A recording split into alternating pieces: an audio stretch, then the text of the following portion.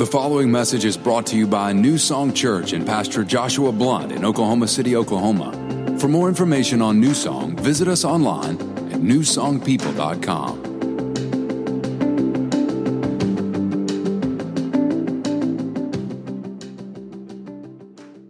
Well, good to see you. My name is Josh. I'm the pastor of New Song Church, and if you're here for the first time, we're so glad that you came to visit our church. And after the service is over, I'll be out in the lobby with my wife, Sarah.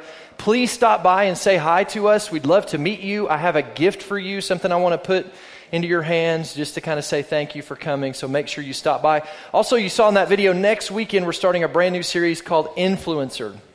And this series is actually going to be the series that leads us right up to Easter. Easter's right around the corner.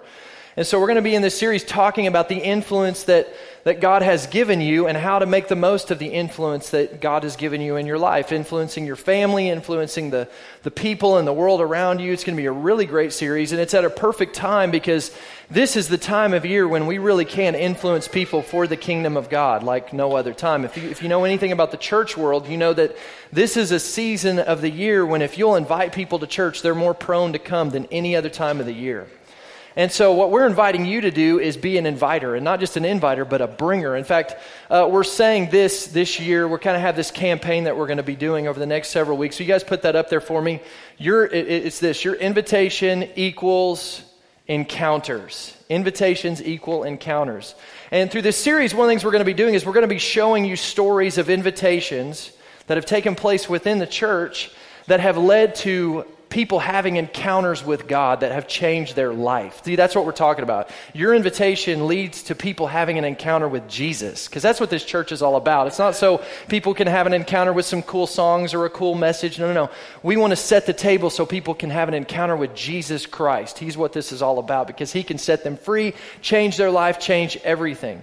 And your invitation could be the thing that leads to somebody else having a life-changing encounter with Jesus. How many of you believe that? I think if we believe it, we'll do it. And so that's what we're inviting you to do. So today, as you leave, you're going to see these cards out here that say influencer. In the next few weeks, we're going to have our invitations for Easter coming up. And probably, I think next week, we'll tell you more about our Easter services. Just so you know, we will be adding a fourth service on Easter Sunday. So we'll let you know about those times and what we want from you, what we desire for you to do to help us as we move towards that. All right. Well, we're finishing a series today called Compromise. Everybody say compromised. And this series is all, Jake, that was a half-hearted compromise right there, buddy. He's in the front row and he's like, compromise. Yeah, I'm going to call you out there, buddy. Well, this series has been all about the promises of God and how sometimes we compromise those promises. We do things that kind of forfeit our ability to experience the promises of God. See, the promises of God are available, but sometimes we miss out on them because we don't position ourselves in such a way. And what we've talked about is that sometimes we forfeit these promises because we just simply don't know that either they're available or that they even exist or how to function and operate in them. The Bible says that people are destroyed for a lack of knowledge. And so what this series has been about is about helping you to see some of the promises of God that maybe you didn't even know were available, and also position yourself so that you can encounter those. So we talked about authority the first week, that God has this authority that He's called you to walk in and to have dominion in this world. He's given us that authority, but in order to operate in it, you have to learn how to function under godly authority. We talked last week about healing, that healing is a promise from God. Healing is just like Jesus bore our sins on the cross. He bore our sicknesses and our diseases. He paid the price so that you could be healed. And we want you to experience the healing of God, not just in your spirit, but in your body. God wants to heal you physically. In fact, last week, we had several stories of people in the church that were healed. God did healing, worked miraculous healings in their life. And in fact, if that happened to you, I encourage you to share that with us so we can share that with the church. But God is up to some stuff. God's a healer, right? And so today I want to talk to you about the promise of blessing. Everybody say blessing. Blessing. How many of you would like to have the blessing of God on your life? And specifically, what I want to talk to you is about the blessing of God on your finances, financial blessing. So if you're taking notes this morning, you're following along in the app this morning, here's something you can write down. God wants to bless you. God wants to bless you. That's good news, isn't it? God wants to bless you. In fact, understand this, it pleases God to bless you. It blesses God to bless you. He wants you blessed. There's a story in Jeremiah 32, verse 41, where God says this. He makes this statement. I love this. He says, talking to the children of Israel, he says, I will enjoy blessing them. I love that. God enjoys blessing us. He says, I will enjoy blessing them. With all my heart and soul, I will faithfully plant them in this land. Now, God is talking here to the Israelite people, the Jewish Hebrew people, and he's moving them towards this promised land. It's this land of promise that he has for them. And he says that he enjoys putting them in that land. He enjoys them experiencing blessing. You say, well, Pastor Josh, that's great. Only one problem. I'm not Hebrew. I'm not Jewish. Well, here's the good news. Look at this next verse. Isaiah 56 verse 3 says, my blessings are for the Gentiles too. You know who the Gentiles are? That's everybody else. So if you're not Jewish, you're a Gentile. And God says, my blessings are for the Gentiles too when they accept the Lord. Don't let them think that I will make them second-class citizens. They can be as much mine as anyone. Listen, God wants to bless you. It's God's joy to bless you. It blesses God to bless you, and he's got blessings for you. He's got promises for you. In fact, in the Bible, God guarantees the blessing for you. But here's the thing. The blessings of God are conditional. Taking notes this morning, jot that down. The blessings of God are conditional. It's just like we've been talking throughout this whole series. God has authority for you, but in order for you to operate in that authority, you have to come under authority. You have to do things God's way. God has healing for you. He wants you to be physically healed in your body, and yet there still is a curse that exists on this world, and there's sickness and disease and things like that in this world, and if you don't align yourself with God's kingdom, you come under that kingdom, and you'll experience sickness and disease in your body. God's purchased healing for you, but you can still compromise that because you don't do things God's way. There's conditions to it. In the same way, there's conditions to the blessing of God. Now listen, God's love for you is not conditional, okay? The love of God is unconditional. It's not based on your performance. It's not based on you being lovable. Thank God, right? The love of God for you is based on the fact that 1 John 4:8 tells us that God is love. But God has these promises, but there are conditions. See, I'll say it this way. Every promise has a premise. There's a premise. In fact, if you start to look at the promises in the Bible and start to study the different promises, and there's tons of promises in Scripture, one of the things you're going to discover is either before or after, right around these promises, is this word, 2 letters, if. If. Over and over again, God says if. God says stuff like this. If you confess your sins, He is faithful and just to forgive you of your sins and to cleanse you from all unrighteousness. God wants to forgive you of your sins. He wants to cleanse you from all the unrighteous acts and things that you participate in that are wrong, that hurt you and do damage to you. But there's an if. If you confess your sins, then He can do His part. The Bible says this, if you call upon the name of the Lord, you will be saved. Notice you have to call it. God wants you saved. Jesus died so you could be saved. He's already purchased your salvation, but it's not automatic.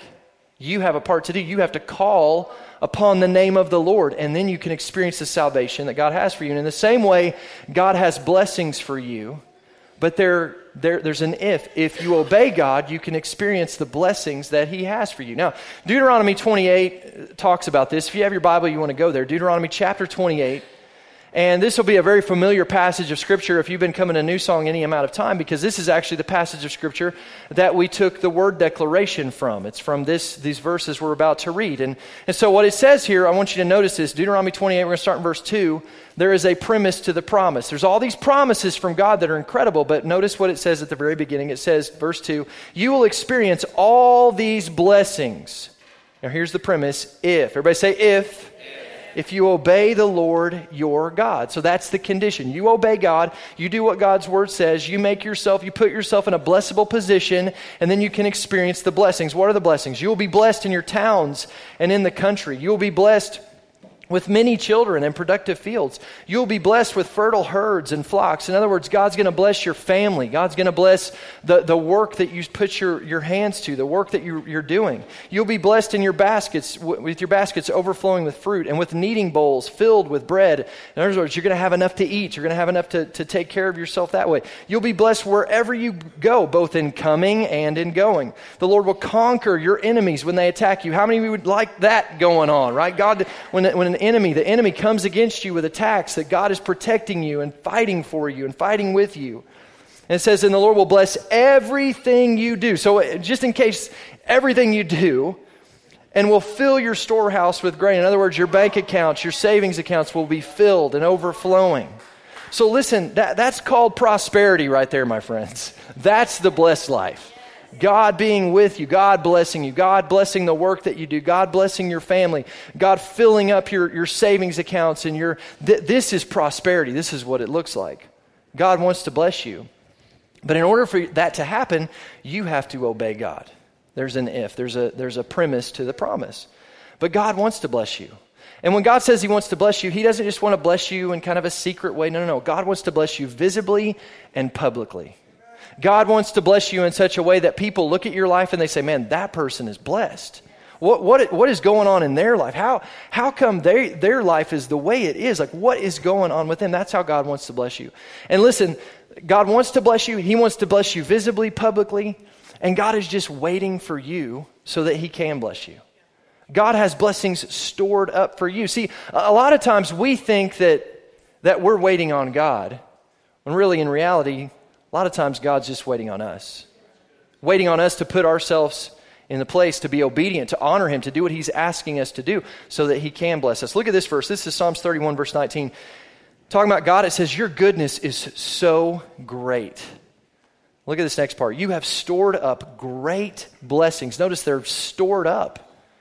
God's got like storehouses full of blessings. He's just waiting to pour out on you. But look at this. For those who honor you.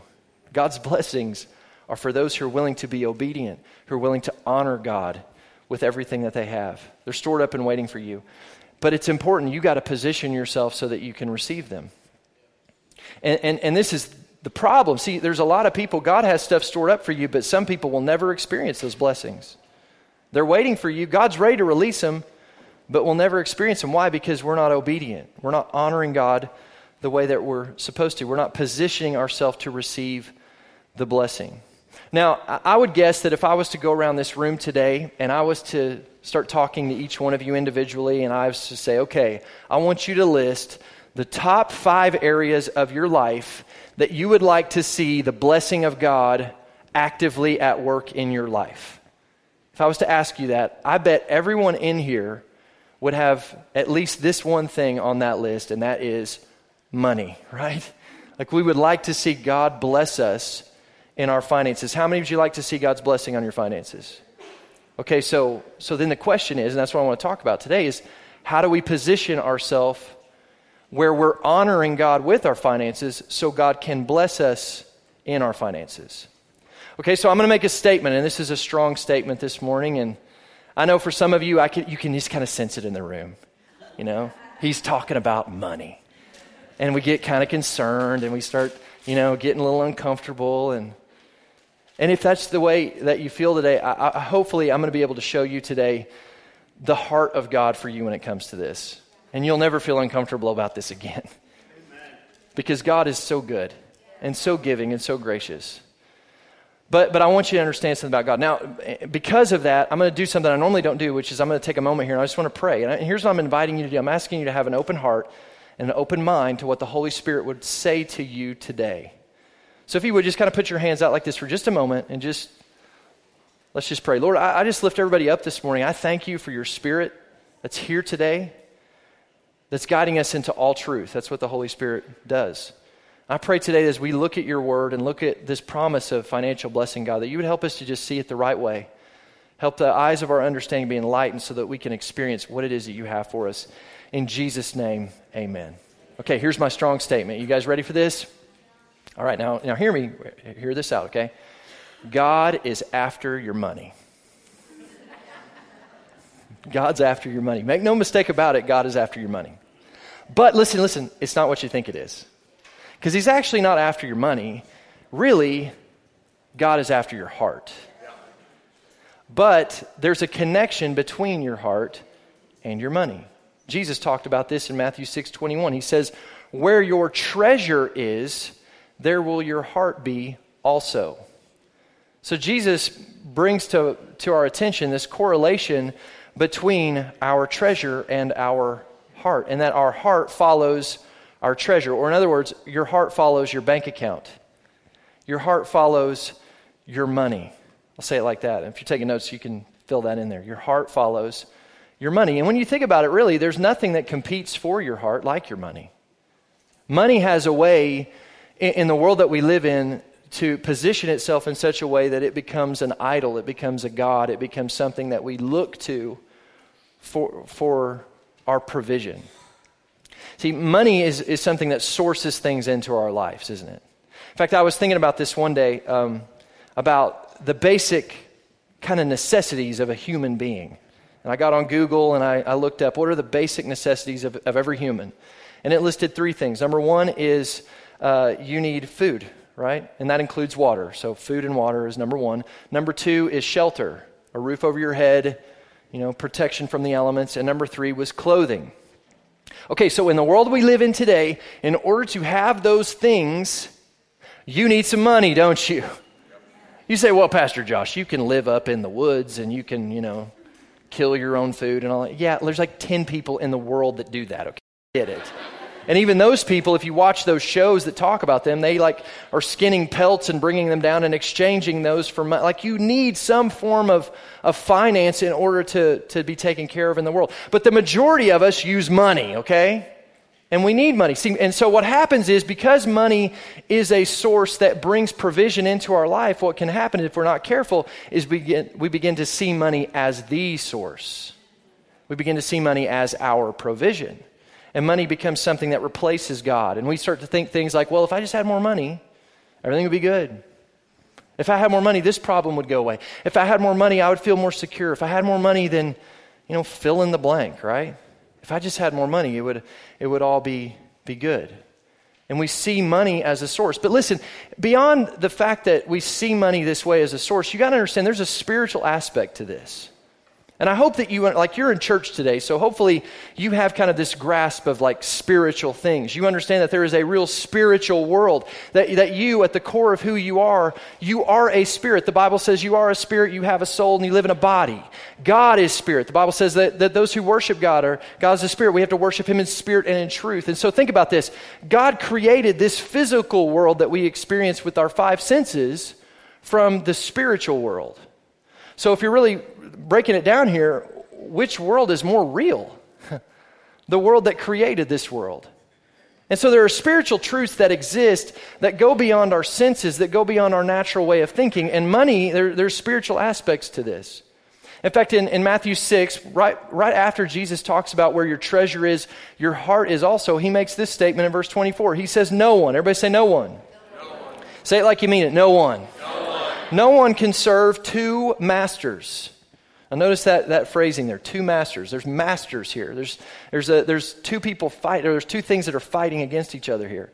Either you will hate the one and love the other, or you'll be devoted to the one and despise the other. Now look at what it says next. You cannot serve both God and money. See, what happens with money is we think that money is serving us, but really we're serving money. When we start seeing money as our provision, we think that if we get more money, it provides for us, but really we start to put money in this position of lordship in our life when we become our own little God who serves the God of getting money and making money. It becomes a master in our life. And so Jesus says you can't serve both God and money. And really when he says money here, he actually uses a word mammon. And mammon isn't just money. It speaks to money, but it also speaks to a heart condition that we can have because of money. And this heart condition rests on us because of this. Money has a spirit on it. Money has a spirit on it. If you're taking notes, jot that down. Money has a spirit attached to it. And that spirit can attach itself to you. Okay, so here's how it works, all right?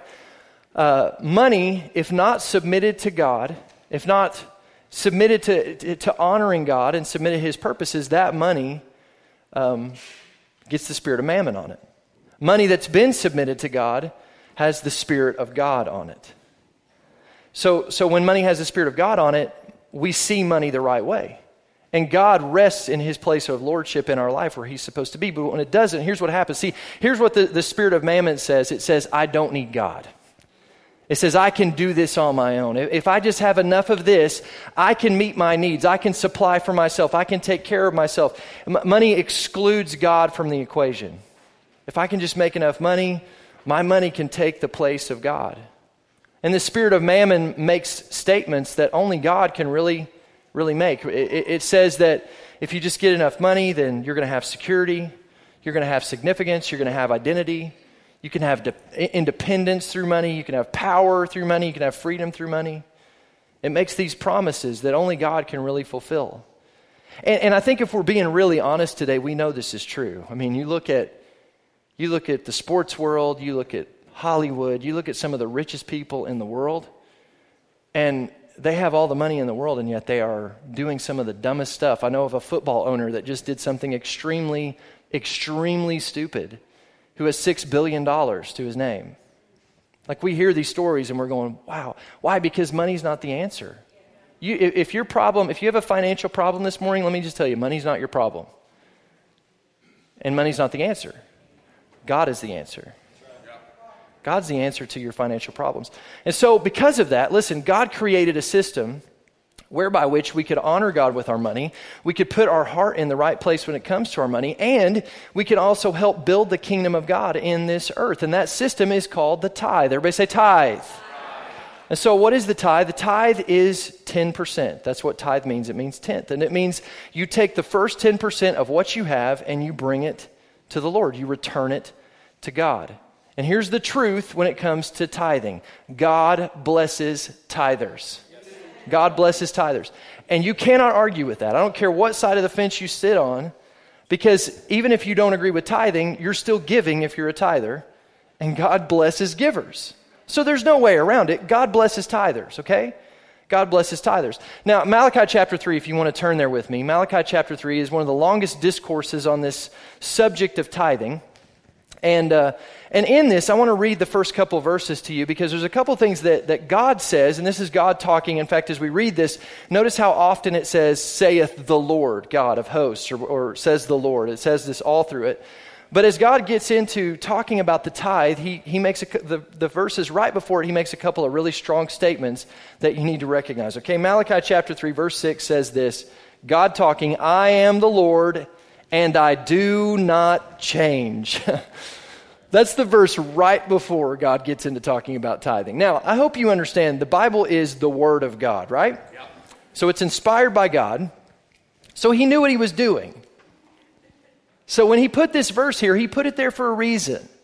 And I believe one of the reasons is because one of the great arguments that people have against the tithe is that it doesn't apply anymore, that's old school thinking and you don't have to do that anymore and that's passed away. Even though I could show you in the Bible where Jesus himself endorsed the tithe, people think that that's not really something that I have to do. But I just find it funny that in the verses right before it, I can show you, the next verses talk about the tithe here. God says, I'm the Lord, I do not change. Okay, so just so you know, God hasn't changed his opinion on this. This is still something that God expects you to operate under. In fact, look at the next verse. It says this, yet from the days of your father, you have gone away from my ordinances. Now that word ordinances is another important word because it means the ordinary principles of behavior.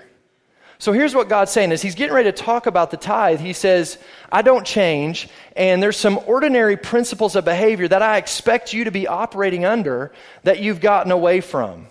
And then he begins to talk about the tithe. Look at this with me. Goes on to say this, and you've not kept them. Return to me, and I'll return to you. In other words, if you've gotten away from this, just get back to it, and God will return to you and what he wants to do through you. Says the Lord of hosts. There it is. God talking, reminds you again. But you said, in what way shall we return? Verse 8, will a man rob God? Yet you have robbed me. But you say, in what way have we robbed you? In tithes and offerings. Verse 9, you are cursed with a curse, for you have robbed me, even the whole nation. Now the next part I'm going to read you is the premise and the promise. This is the if. If you do this, then God will do this. Check this out. Malachi 3:10, bring. Notice that word bring. He doesn't say give the whole tithe. He says bring. Because you cannot give God something that already belongs to him. And everything you own, everything you think you own, really belongs to God. Just like you can, if I told you, hey, could you go park my car across the street, and I gave you my car keys, and you took my car and you parked it across the street, and you came back here and you said, hey, I want to give you a car. You're not giving me nothing. You're returning to me what already belongs to me, right? Listen, nothing you have is yours. Turn to the person beside you and say, it's all God's. God owns everything, okay? So you're bringing this to God. You're bringing what God wants you to bring. You're honoring God. This is how he asked you to honor him. Bring the whole tithe into the storehouse. That's our part. The storehouse is a picture of the church, the house of the Lord, that there may be food in my house. In other words, so the church can do what it needs to do to build the kingdom in this world. And look at this next part. Test me in this. This is the only time in Scripture, the only time that God says, test me. Test me. Now, you don't tell somebody to test you in something unless you know beyond a shadow of a doubt you can back up what you're telling them to test you in, right? Yeah. I wouldn't do that. God says to test him in this. Why? Because he knows he can back up what he's saying here. He says, test me in this, says the Lord Almighty. Almighty. Notice these words. And see if I will not throw open the floodgates. Other verses say the windows of heaven. Open up the floodgates of heaven and pour out so much blessing. Everybody say blessing. That there will not be enough room to store it. This is awesome. This is amazing what God's saying here.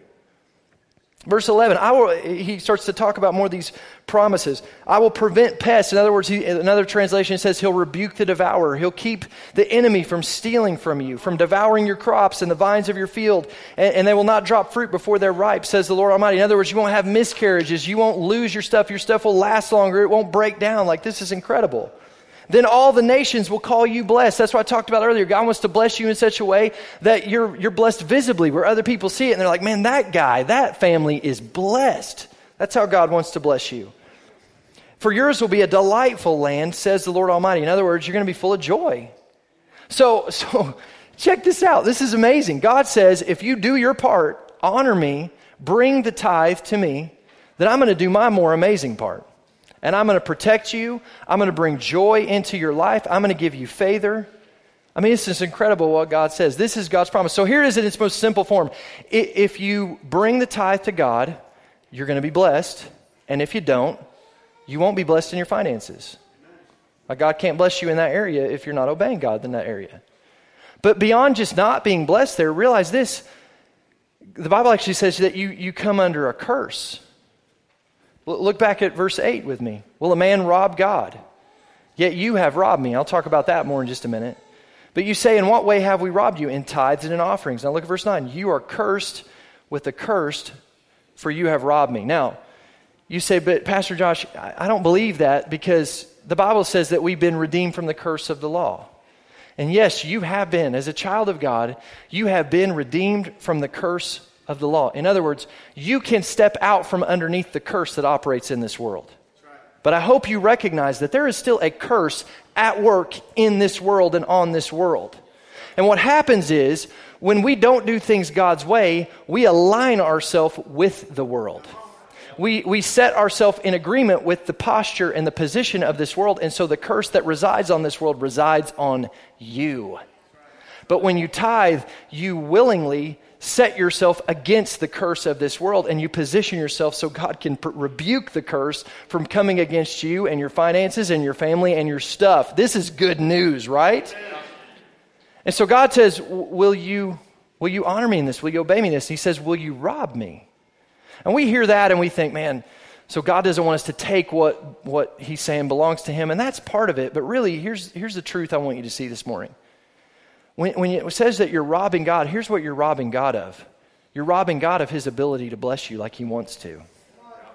Because you've set yourself in agreement with this world and the world system instead of God's system, you put yourself in a position where God can't bless you the way he wants to. And so you're robbing God of the blessing he wants to pour into your life, and he wants to flow through your life. Is this helping anybody this morning? I hope it is. This is so good. See, it takes cooperation. There's a part that you have to play. You can't just live any way you want to and expect God's blessing to still be on your life. You have to be in agreement with God's word. So here's the truth, okay? Let me break it down for you a little bit more simple, okay? This is what God's saying. If you tithe, then I will take the 90%. God will take that 90% and it'll be blessed by God and it will be out from underneath the curse of this world. Or you can have 100%, but it's going to be under the curse of the world and the blessing of God won't be on it. So 90% blessed by God or 100% cursed without the blessing of God. This is a real simple equation for me. I want the 90% blessed by God because I believe God can do more with my 90% than I can do with 100% under the curse. It's really that simple. So understand this, and this is so important. God owns everything, and God is a giver. And this is such a huge, huge aspect to this. In fact, I would say this, another strong statement I want to make this morning. If you're struggling with tithing, if you struggle with giving, I believe that part of the problem is you don't see God the right way. You don't see God as the giver that he really is. In fact, if I was to really break down who God is into just two words, I believe it would be this: God gives. When you think about the most famous verse in the Bible, John 3:16, God so loved the world that he gave, right? Jesus said this in Luke 12:32, "Do not fear, little flock, for it is your Father's good pleasure to give you the kingdom." Notice there it is again. God, it blesses God to bless you. John 10:10, Jesus said, "My purpose is to give them," talking about us, "a rich and satisfying life." And sometimes we struggle, though, with this idea because we just struggle to see God the right way. A few years ago, I was with my family and we went to the movies. And at this time, my oldest son, Gus, was 7. My daughter, Bo, was 4. And my youngest, Sonny, was 1.5. So we were just kind of getting to the age with her where she was big enough to go to the movies. And if you've ever taken little kids to the movie, it is an expedition, man. It is a dance of you need a lot of grace, right? And so, like, you work up a sweat getting ready for the movie. So here's how it works. We go into the movie, we get there 30 minutes early because we need that time allotment. And we take the kids in, we get them seated. Sarah sits with them and kind of makes sure that they, stay in their place. And then I go out and I start getting all of the snacks. So I got to go out and buy popcorn. And then I got to bring it back and I got to pour it into each one of their little containers. And I got to get candy. And then Sarah brings this big purse and it's full of cups and containers because you can't just give a kid a box of candy because they will just go, "Oh, candy," and dump it out on the ground. You have to have a container for them. So we have a container for their popcorn and their candy and their soda where they don't spill it everywhere. They're little kids. So we're going through all this process. It takes me 30 minutes to get it all set up. But finally we're settled. We're in the movie. We've paid $2,000 to see this movie. We're sitting there and we're enjoying the movie. And I'm watching the movie and I'm eating my popcorn and Gus, my son, is sitting beside me. He has this little cup of Reese's Pieces that he's eating because Gus likes Reese's Pieces. But he likes Reese's Pieces because Dad likes Reese's Pieces. And so I'm eyeballing his Reese's Pieces. And I'm thinking, I'm going to take a couple of these little Reese's Pieces. So I reach over to grab a couple of these Reese's Pieces. And Gus grabs his little cup and yanks it away from me and looks at me like I am the devil incarnate and says, "Dad, these are mine." Now in that moment, something began to rise up inside of me to the point that I want to take his little cup of Reese's Pieces and look him square in the eyes and just dump them onto the ground just to prove a point. But cooler heads prevail, and I don't. But here's the thing. In that moment, Gus was seeing me the totally wrong way. And I think sometimes that this is what we do when it comes to God. There's 4 things that I recognized in Gus that I think we need to recognize in ourselves sometimes. One is Gus in that moment forgot who provided the Reese's Pieces for him. Like, I'm the hookup. I'm the provider. I'm the one that made those Reese's Pieces available. I'm the one that purchased them. If there ain't no Dad, there ain't no Reese's Pieces. If there ain't no Dad, there ain't no movie. If there ain't no Dad, there ain't no Gus. Me and his mom had to get together and God blessed it and he was produced, but I played a part in that. He exists because of me. But sometimes we do the same thing when it comes to God. God comes to us and he says, hey, I want you to honor me by bringing me back this little portion. And it's not the big, it's the small portion. He gives you the majority share of what's already his. I want you to bring this back to me. And we take it and we go, God, this is mine. How dare you? See how stupid that looks? It's not a good look, Christians.